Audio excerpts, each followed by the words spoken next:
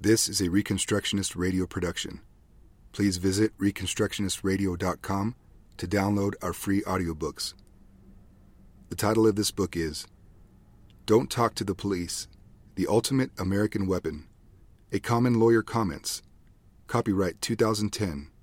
Written by Brent Allen Winters. Visit commonlawyer.com for more information. Chapter 4. Your Right to Keep Silent, Whittled Away. Our forefathers, when they wrote the Fifth Amendment of our Constitution, had in mind a lot of history which has been forgotten. They made a judgment that it were better for an occasional crime to go unpunished than the prosecution should build up a criminal case with enforced disclosures by the accused. If it be thought that the privilege is outmoded in this modern age, then the thing to do is to take it out of our Constitution, not to whittle it down by judicial opinion. The right to remain silent, along with the rest of the Bill of Rights, is a full-fledged right, not a mere privilege, as though one enjoys the right only by state permission. God has inextricably bound up each person's rights with each person's being.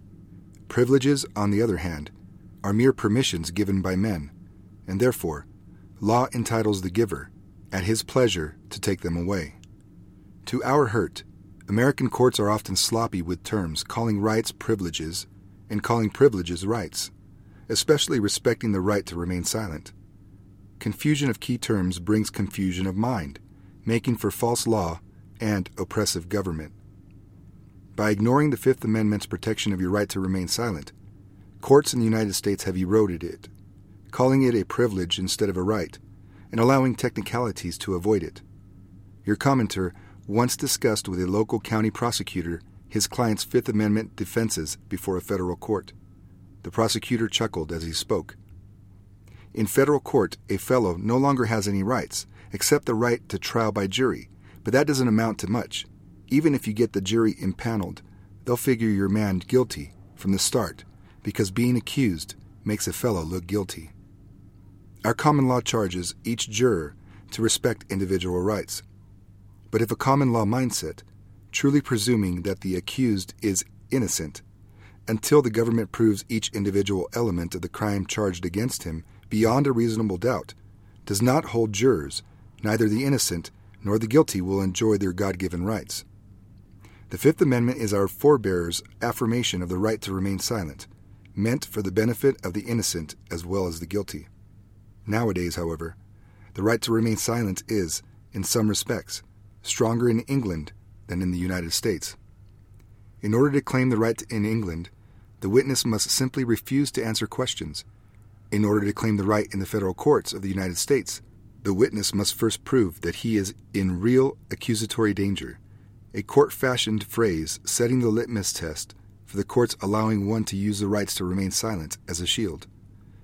By the time such an endangered person convinces the court, to its arbitrary satisfaction, of his right to stand on the Fifth, he has often revealed enough sworn information from his conscience that the Fifth Amendment protects, including information otherwise protected by attorney-client privilege, to lead a passive grand jury to his indictment or a confused trial jury to his conviction. Then, if the witness is still determined to assert his right to remain silent, the judge can force him to take the stand, submit to an oath, and respond to each question asked with words invoking the right. A general refusal to speak at all, called a blanket fifth, gives grounds for the court to hold the witness in contempt. Whereupon the court can, in its discretion, jail the witness with the jailhouse key in the witness's pocket, the information demanded. The reason for the difference between the Anglo courts and the Anglo-American courts respecting the right to remain silent is that in England the right is seen as an ancient liberty. It rests for its authority not on any statute, but upon unwritten knowledge of England's recognition of the right from before time out of memory. American courts, however, have fallen into the subtle notion that our right to remain silent arises from the Fifth Amendment and not from the common law. To the contrary, our Fifth Amendment, as all the Bill of Rights, is but the guarantee of our common law right to remain silent. In fact, Our Constitution is written in the language of the common law and carries in its terms the necessity of knowing the common law in order to understand its clauses and apply them.